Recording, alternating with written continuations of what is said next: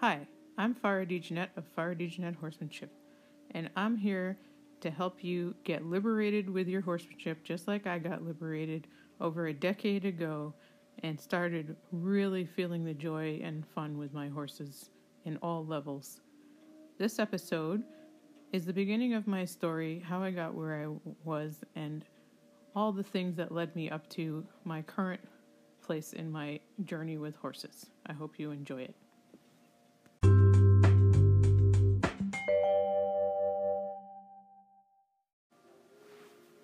We begin at the beginning. I was actually born in New York City, and at an early age, my parents decided to move me up to the country, and I often think how different things would have been if I had been raised in the city of Manhattan and not in upstate New York. It's definitely had an impact on me living in the country, my exposure to horses, and ultimately, my next door neighbor, who I will blame for my horse nuttiness, because my parents, although my mom is an animal lover, my father I call a city boy, basically they were, not really total horse nuts or anything. My sister, she's an animal lover too, but there definitely was not any horse nuts in my immediate vicinity, except for my neighbor. So we'll blame her. So she was kind enough to allow me to go out on trail rides with her and one of her two horses.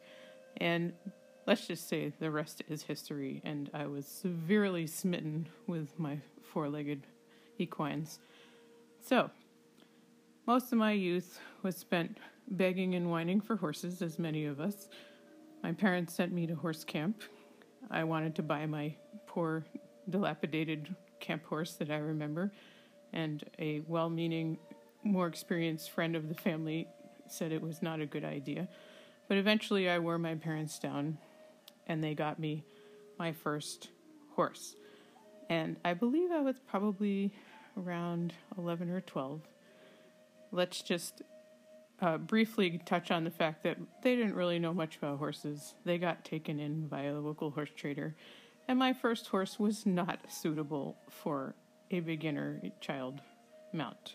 So, however, undaunted in my horse trainer early years, I was one of these kids that actually pored over horse training books and manuals. I also was reading the requisite Black Beauty and Black Stallion and all those Margaret Henry books. But at the same time, I found this unique about myself after helping teach many young children along the way, that I was actually reading training manuals and I was interested in training horses. So I would say that I had an affinity for this idea of training animals early on. And for those of you who haven't heard me talk about, my actual earliest history was with training dogs and not actually training horses, but because my parents hired a dog trainer to help us with our family dog, and I learned from him some what I call more traditional ideas of training in general, but my initial ideas with working with horses actually came from dog training, a lot of it, which is kind of humorous, but none of which I use to this day. I definitely had the natural instincts with the horses that I rode later on in life. When I discovered what I call true natural horsemanship, I realized that as a young age, before I got tainted by traditional horsemanship, I really had the instinct and feel for what I do now, and it's been kind of a coming home to come to the work that I do now, and a strong resonance working at Liberate and working with body language and energy with the horses. So, basically, this first horse that I got, who aptly was named Jack Daniels. Some of you will chuckle about that who know what Jack Daniels is. He came with this name. I innocently did not know that the actual ramifications of what this Jack Daniels name could carry, but he was a quarter horse, and he was nasty. He would rear, buck, bite me, and frequently unload me on my local daily hacks that I wanted to take on him. And I would come home. He had already made his way back home without me, probably laughing to himself, and he was eating grass in the yard. And my mom would collect me in the car, come find me, because the horse came home without me.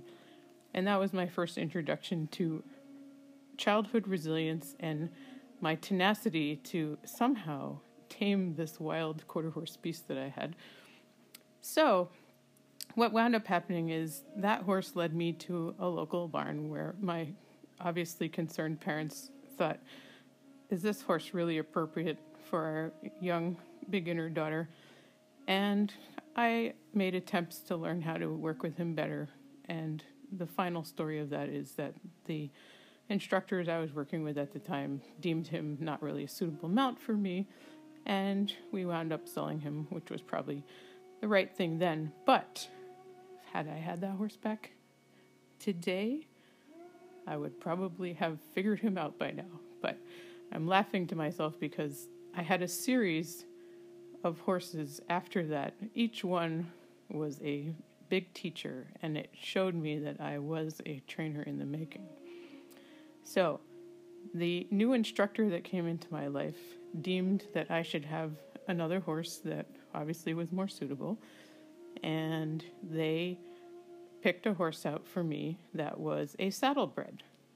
Some of you may not know what saddlebreds are in Europe and other countries, but they're a gaited breed. Ultimately, looking back, I really had no interest in a gaited horse because I wanted to jump and I was a little adrenaline junkie. But I wound up at a barn, unbeknownst to my parents, that did saddle seat and Park Morgans. So I had quite a strong background in the saddle seat horses, and in fact even did some very small local competition in saddle seat because that's what I was told to do. But even then, I didn't have really a lot of interest in that and didn't quite get it. And now that I'm an adult and find that whole world, not really humane to horses, I find that education was actually priceless because it showed me what I didn't want to do with horses. So I wound up with this very high-strung saddlebred who did have not any interest in hacking, which I did as a little kid, or showing in the hunters, which is what I wanted to do. So it was an interesting clash of ideas, and eventually that led me to selling him on and getting a good old-fashioned another quarter horse. This quarter horse actually was quite kind and fairly safe horse, and I actually got along well with him. And the only reason he wound up getting moved on is when I went on to college. So I had him for a while, and he was actually a decent horse. And so I finally got it right on the third one, but only to have to move him on for school. So anyway, that's a brief history of my childhood youth with horses. But what I will tell you is I really tried hard to work with these horses. I pored over the training books and I worked with them and I did my groundwork and I tried to figure out what was going on. But ultimately, I did not really have great experiences with those horses, but they did not daunt me. And that's the most important part, and that's how I knew I was a trainer. Because I didn't get intimidated by these horses. I only wanted to figure out why they were difficult to ride and how I could get into their heads and understand how to have a better relationship with them at that time. I just didn't have the tools yet.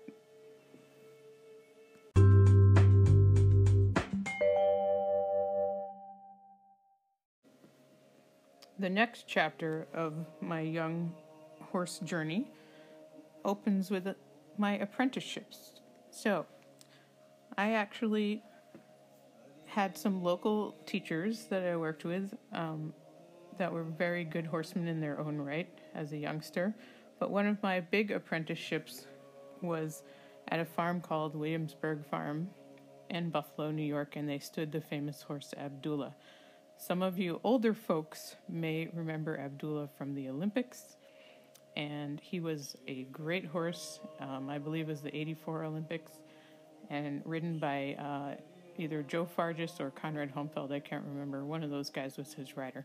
But anyway, I wound up apprenticing at that farm, and I learned every aspect of the horse industry there because they stood stallions.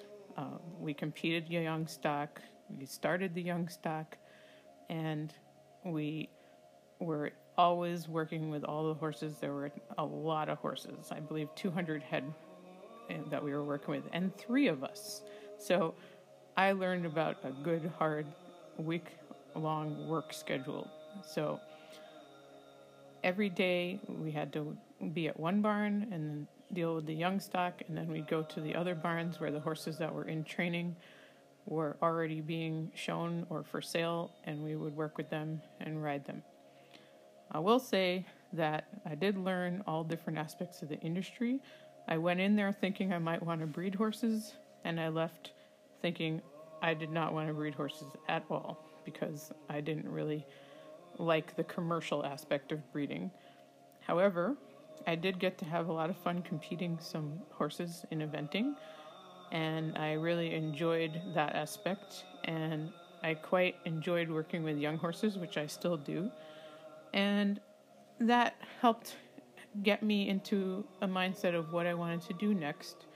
And at that point, I had a young mare who was a warm blood, and she had a foal by her side, which was a surprise. One of 2 which I've had in my life, where I got a mare who was bred unbeknownst to the seller.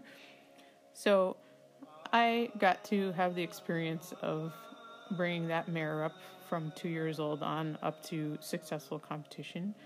And then I did the same with her daughter after I wound up having to make the tough decision of keeping only one of them and selling the other one, because when you're young and up and coming, you don't have money for 2 horses. And I wasn't planning on buying 2 horses. I got 2 for 1. And we all know there's no such thing as free horses.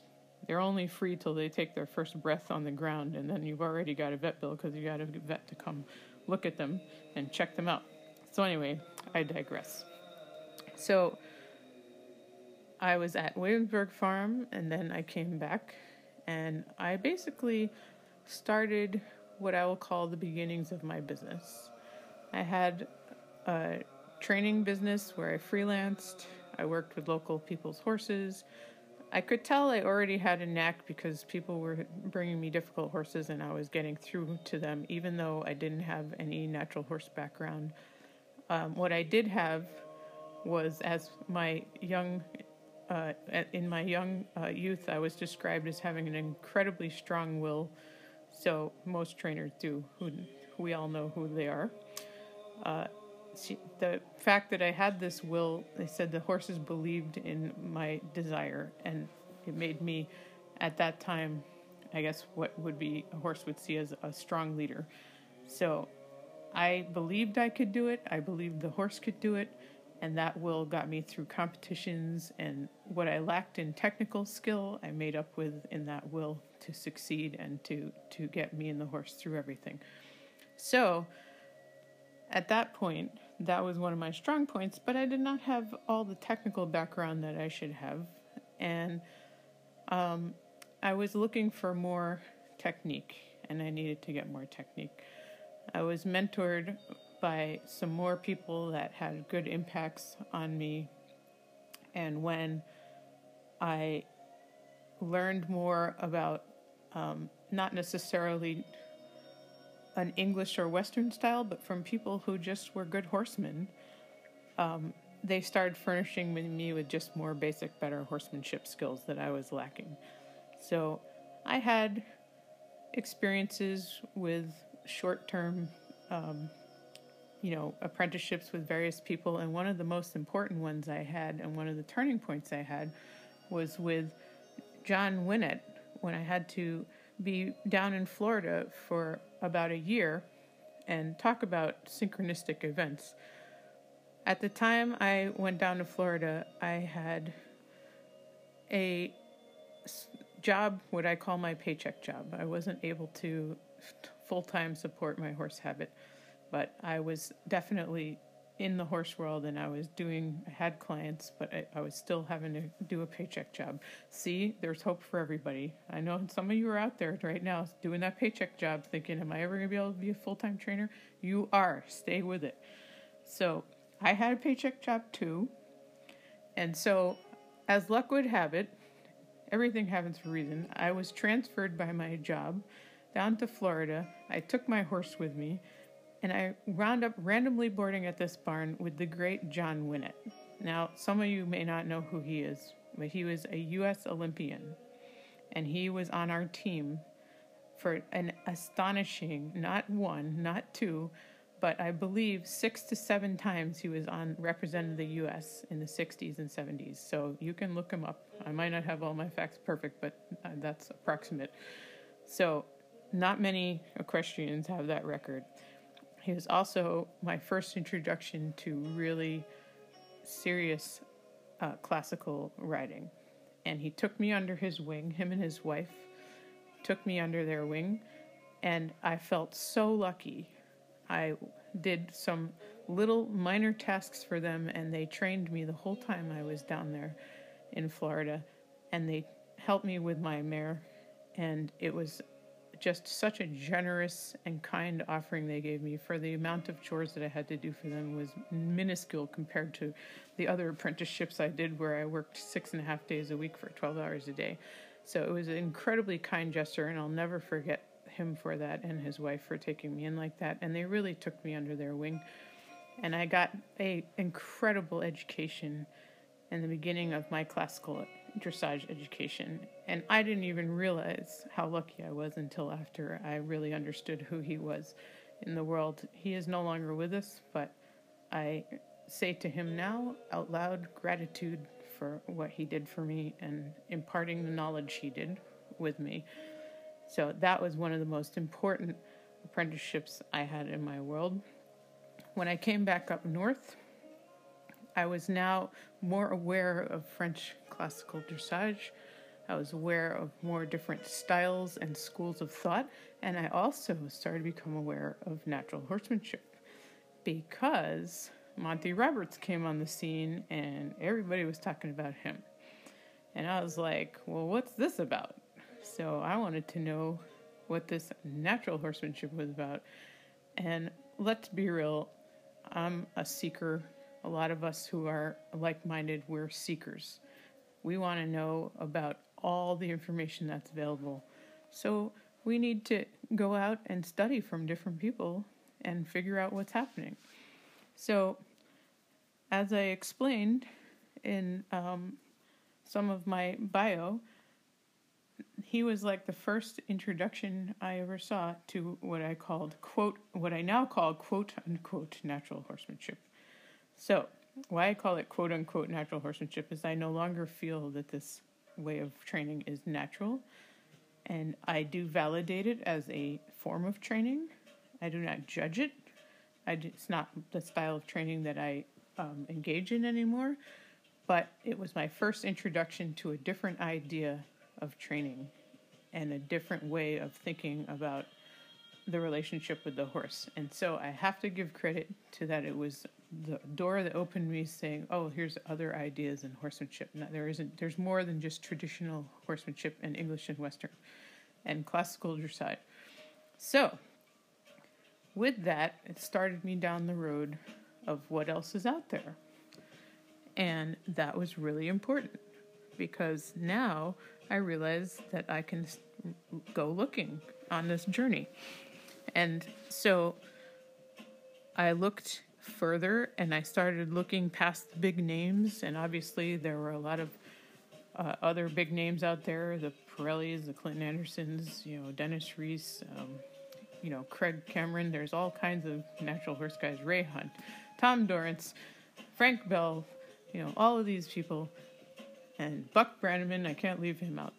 So all these guys are out there, and I'm watching these guys, and I'm going, okay, this is natural horsemanship. And then I said to myself, what else is there? And so I went beyond that. And that's when the revolution came, the real revolution. And I saw people that were doing liberty, and not trained liberty, where they were taught in a round pen or on a line with a rope halter, but they were working with horses in an open space with no equipment, and it was the first way they worked with the horse, not the way they worked with the horse after they'd taught the horse all these conditioned responses. I also learned that there didn't have to be rules, and as long as you felt safe, that everything was okay. And that was a big thing. Safety is non-negotiable. I always say that at my farm. But there are no rules. Your relationship with your horse is between you and that horse. And whatever you want to do and enjoy with it, that's your situation. And I am not here to judge that, and no one else should either. And yet so many people feel they need to. So the liberation, my liberation, the revolution came when I realized I didn't need a rope halter. I didn't need a round pen. I didn't need a stick even, or a magic tool. All I needed was me and a level playing field. And that level playing field felt very resonant to me. The idea that two horses in the wild didn't have round pens. They didn't have rope halters. They couldn't trap themselves. They couldn't do anything. They had only their posture, only their body language, and only their emotional energy. And I thought, this is natural. This is natural horsemanship. And so I started down this path, and I started studying various trainers who were coming into this style of work and were really showing different ideas and also had different approaches to liberty. And I started to realize that this was liberated because you could just run with it. There was no formula, and there was no real step-by-step thing. It was just about you and the horse in this conversation. Once I had that tool, then I found my voice, because once I found that, then I had the blessed grace and synchronicity of meeting and working with Bettina Drummond, who is, anyone who knows anything about French classical and classical dressage, is one of the last living students of Nuno Oliveira, and she happens to be local in my area. And by grace, I wound up taking a clinic with her because she was coming to another barn I was riding at, and the rest is history there. And as I always say, everything happens for a reason again. Mercury injured himself at one point, and she is quite good at physiotherapy for horses and rebuilding horses with less than ideal conformations, and really using dressage as a physical therapy for healthy biomechanics. And I went to her and I said, help me rebuild my horse. He has a weak stifle. He has had a catastrophic injury. And that led me down the road of rehabilitation and understanding how to rehabilitate horses properly. And so I turned that into helping other people and other horses. And many rehabs later have learned to help horses in handwork and liberty. And where my own voice came in is I saw this amazingly harmonious, beautiful place where all of these things were cohesive. I could impart not just relationship building with my horses, but I found that I could use liberty for physical therapy. I could use liberty for relationship building. I could use liberty to teach advanced techniques, posture and carriage, and suppleness. And also I could use it to teach collection and upper level movements to my horses in a conversational way, using my body language and teaching them the concept before we ever had to use the tack. It was, in fact, a huge revelation for me. And not only that, it was fun as hell. So I digress a little bit, but during this revolution period, I was busy doing the opposite of everything I'd learned the first 15 years of my horse life. I was busy unlearning it and having a little party for myself in training because I was like, oh my God, I can do whatever I want now. And that's where the real experimentation started. And all those people who said, you can't do this, you can't do collection bitless, you can't ride bitless dressage, you can't ride horses bridleless in collection. All these people in the background who are telling me, no, you can't do these things. It's just not done. It's not safe. I ignored them all. And I started saying, I need to find out for myself. And I had the courage to go out and experiment. And I said, what's the worst thing can happen? I can go down in flames. It won't work. And they were right. And you know what? They were all wrong. And so here we are in my journey. And thank God I don't listen to people because I'm bullheaded myself. And I have to find out for myself about things. And this is the problem with the horse world at large.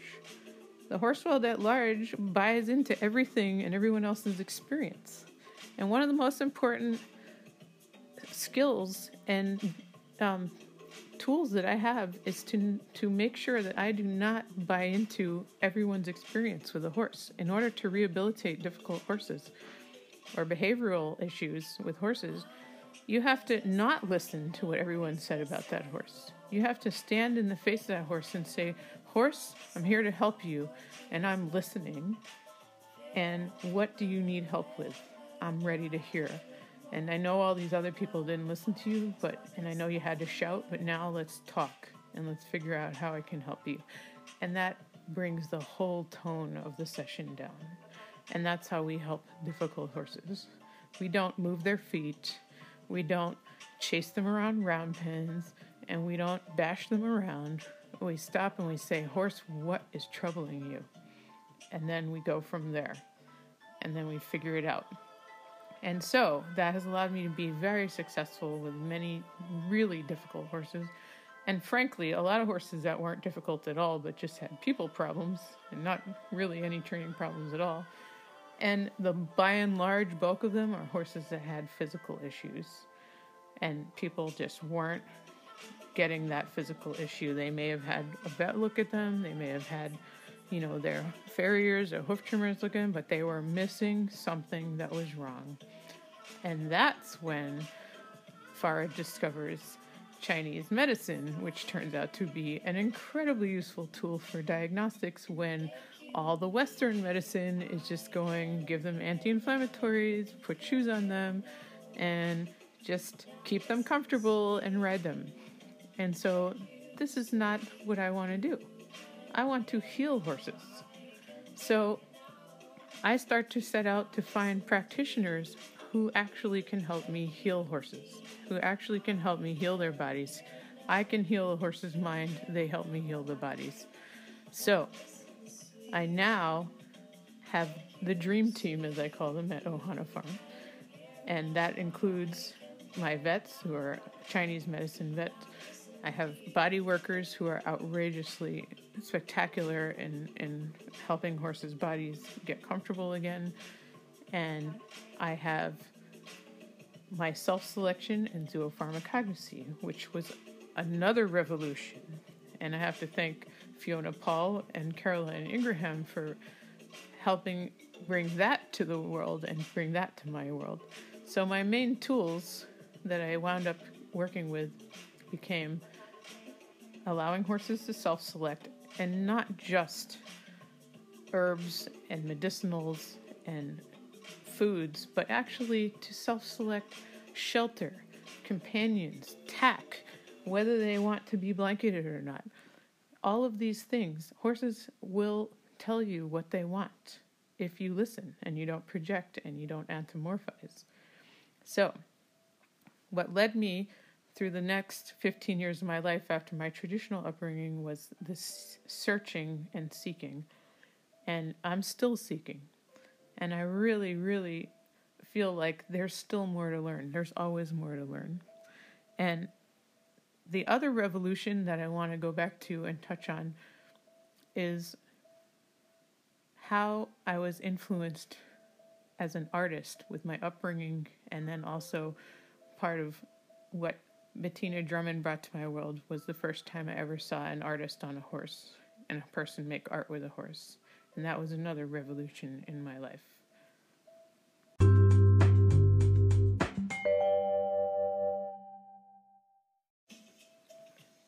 Music and horses. I ended the last segment by starting to say the first time I recognized artists on horses was watching Bettina Drummond ride. It was a huge impact on me. I had come up from the show world. I had been showing in dressage. I was just discovering classical riding. And I had had a clinic with Bettina, but I had never actually seen her ride. And I had the opportunity to watch her do one of her demonstrations at one of the local facilities that she does quite a lot of work at in Connecticut. And I sat there and I watched this person ride, and it was emotional. And I said, oh my God, I want to ride like that. I want to train like that. That is art. That is the art of horsemanship there. And I was so struck by it. And I thought, I can never do anything else again. I can never go back to the way I was at moments in your life when you know you've pivoted in your journey. I watched this and I said, that is an artist on a horse. And I was raised in an artistic household, and I was raised with music. And she is very much an artist, and she rides to music and live musicians, and that inspired me on such a deep level, because it was like, oh, I can have these worlds integrate. Because for many years I was an artist and a horse trainer, and all of a sudden I was like, oh, I can be an artist with a horse and performance art. And that led me down the journey of working with my father and working with improvisation, and the idea that, let's be real, Grand Prix dressage freestyles, a lot of them are pretty corny. I'm going to be straight up blunt on that. And the music is corny, and it's all very, very, precisionally practiced and rehearsed. I've only seen a few where I was really looking at what I considered a harmonious dancing relationship. And oddly enough, they never score well when I see those ones. They only score the top riders with the highest scores. So anyway, I don't need to digress on that too much. But the idea that I could have improvisation, I could have nothing planned, and Liberty to me was total improv anyway, was the idea that I could make a performance art piece with my horse, and whether it was my father or another musician in the ring or even a band or just music playing, that there didn't have to be any choreographed thing. It was just free-flowing stream of consciousness. No performance is ever the same, no practice is ever the same, and there's no choreography. And that, to me, is beautiful. And so that touched me in a deep way, and I will say that Bettina inspired me on that level when she came to my life. She inspired me as an artist with horses, and that was a huge gift. So a lot of the main inspirations in my life, they were pivotal moments, and they came when I was ready to pivot in my evolution as a horseman and a horse trainer. Horses are music. I'm going to say it again. And they have rhythm. They have spirit. We talk about dancing with horses all the time. We talk about making, Liberty like a dance. It is a dance, but not that many people are dancing. And you have to put the music on, and you have to listen to the music, and you have to let go of the control, and you have to let go of all that horse training that you have in your head. It's just noise. And that it has to be perfect, and it has to be this and that, and the horse has to do these movements. And when you let go of that, it's so fun, and it's so joyous, and the horse will vibe off of that. And if you have a nice fiery horse like my Mercury, who is a fire horse in the Chinese elements, that is an incredible thing to allow yourself to experience and allow your horse to experience. Our horses are kept under control all the time. They're kept in bridles and tight nosebands and saddles that are uncomfortable, and they're kept, many of them, just taken out and ridden in super controlled circumstances all the time. There are people who would never even dream of letting their horse do liberty, let alone even just allowing their horse to go out and run freely in a paddock and just hang out with them. So it's so important, this idea of the music and the horses. To me, it became like air. It's like, I need the music. I need the music because the horse is the music. And when you bridge those two things, it becomes like just fun, you know? And it just makes your sessions really enjoyable. It gets you out of your head. You know, it helps you get into a space of you know, organic, free-flowing idea, because the music forces you to flow. Even if you think you don't have rhythm, I still think you need to go do it, because horses will have the rhythm. They'll teach you the rhythm. So don't use that as an excuse. You guys are out there going, I don't have any dance rhythm and I can't dance. Everybody can dance. It's all about letting go of your inhibitions and letting the child in you that wants to run and play with their horse come out. So, speaking of children, I have introduced this concept now to the children who come to Ohana, and they, of course, love it, and it's totally natural, and it's so lovely to see them just take stuff and I give them no rules and let them just create and then have fun with their horses and just create things, patterns with music, and they do astonishing things when you don't put any restrictions on them, or it has to be this way, or it has to be proper, you know, dressage patterns, and they're so creative and it's so fun to watch. And so I'm very much into cultivating that now, and also you adults need to cultivate that too, because kids are having way too much fun and y'all need to have some fun too. So I don't know where everybody is listening to this right now, but go get some music.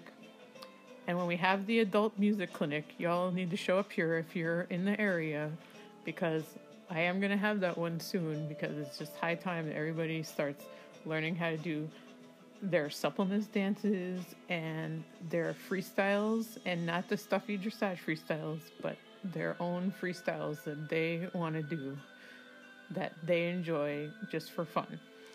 So that's the thing that music brings to me.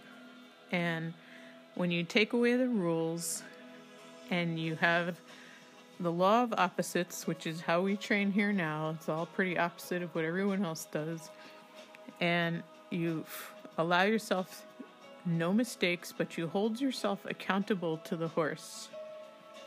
When you're accountable to the horse and you're accountable to yourself, you are forced to train and interact with the horse in a certain way. And that's ultimately what happened to me at a certain point in my career, is I became unwilling to use the things in the traditional horsemanship that everybody was using, the equipment, the restraints, the chains, the harsh bits. And the thing that was astonishing was I realized that I didn't need them.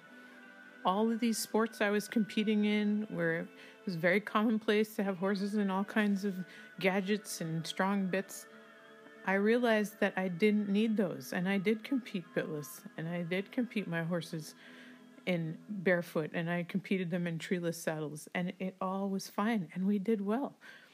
And also, I proved that I could do it without a bridle, and I had to prove that to myself. And it wasn't because I was showing off. It was because I needed to see if I could do less and less and less equipment. And I always will say this: the less equipment you need, the better horseman you are. All of those gadgets are all about shortcuts and avoiding correct training and taking the time it takes. You always need gadgets when you're rushing, when you don't have correct basics on your horses, and you also don't have a relationship with your horse. You're always going to need gadgets and strong and forceful equipment. So I've proven to myself, not just to you guys, but I proved to myself that I could take difficult horses, strong horses, draft crosses, horses that were really challenging and strong in the bridle, and took them back, took the equipment back, kept going simple, bareback, bitless, barefoot, all of that stuff. I kept stripping it back, and I proved time and time again that we could do it, and that the horse could do it. They just need the time and the patience.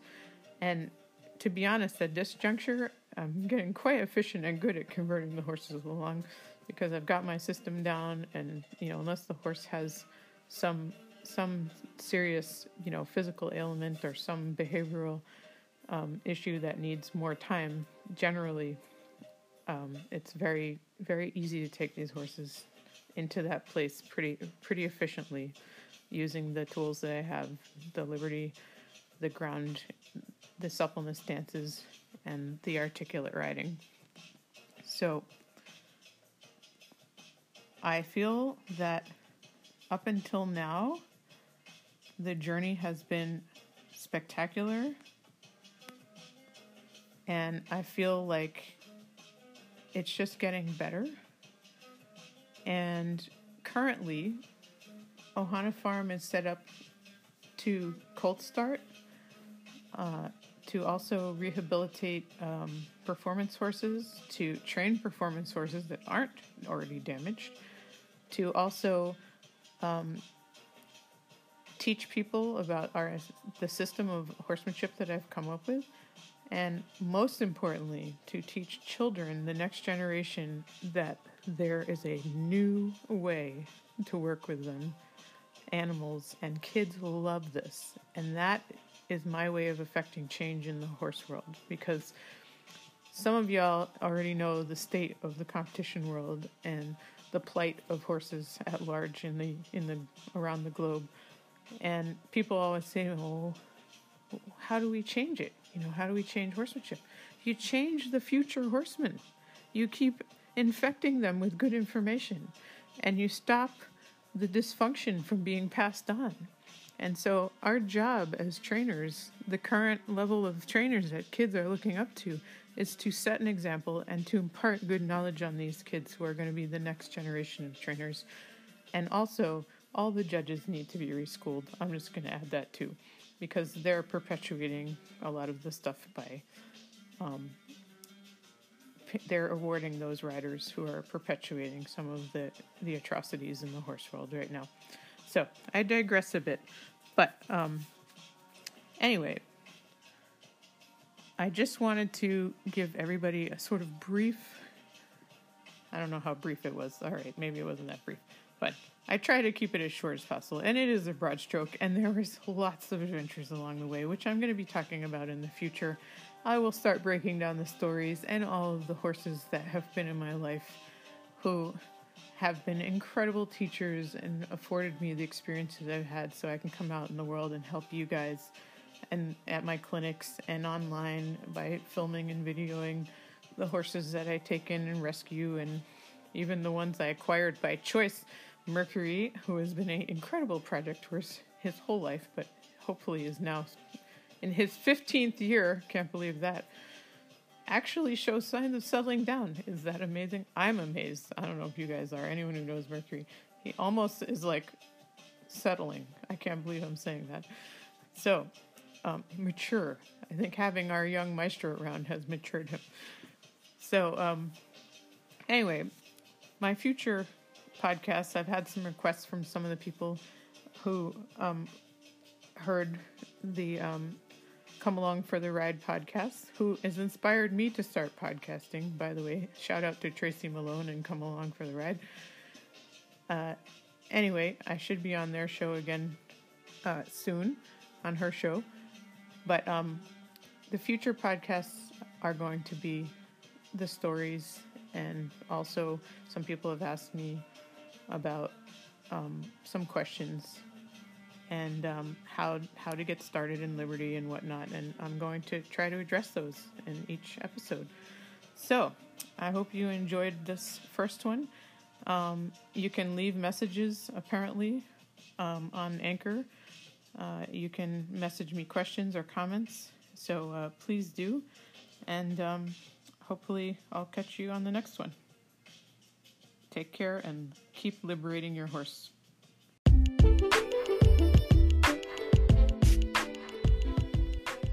Find out more about Farah DeJohnette Whole Horsemanship at fdhorsemanship.com, YouTube, Farah DeJohnette Horsemanship on Facebook, at FD Horsemanship on Instagram, at FD Horsemanship on Twitter, and also you can join my membership site at fdhorsemanship.com, where you can have access to virtual coaching, my online mentor program, and also many videos, plus videos for sale on colt starting and many exercises that I teach.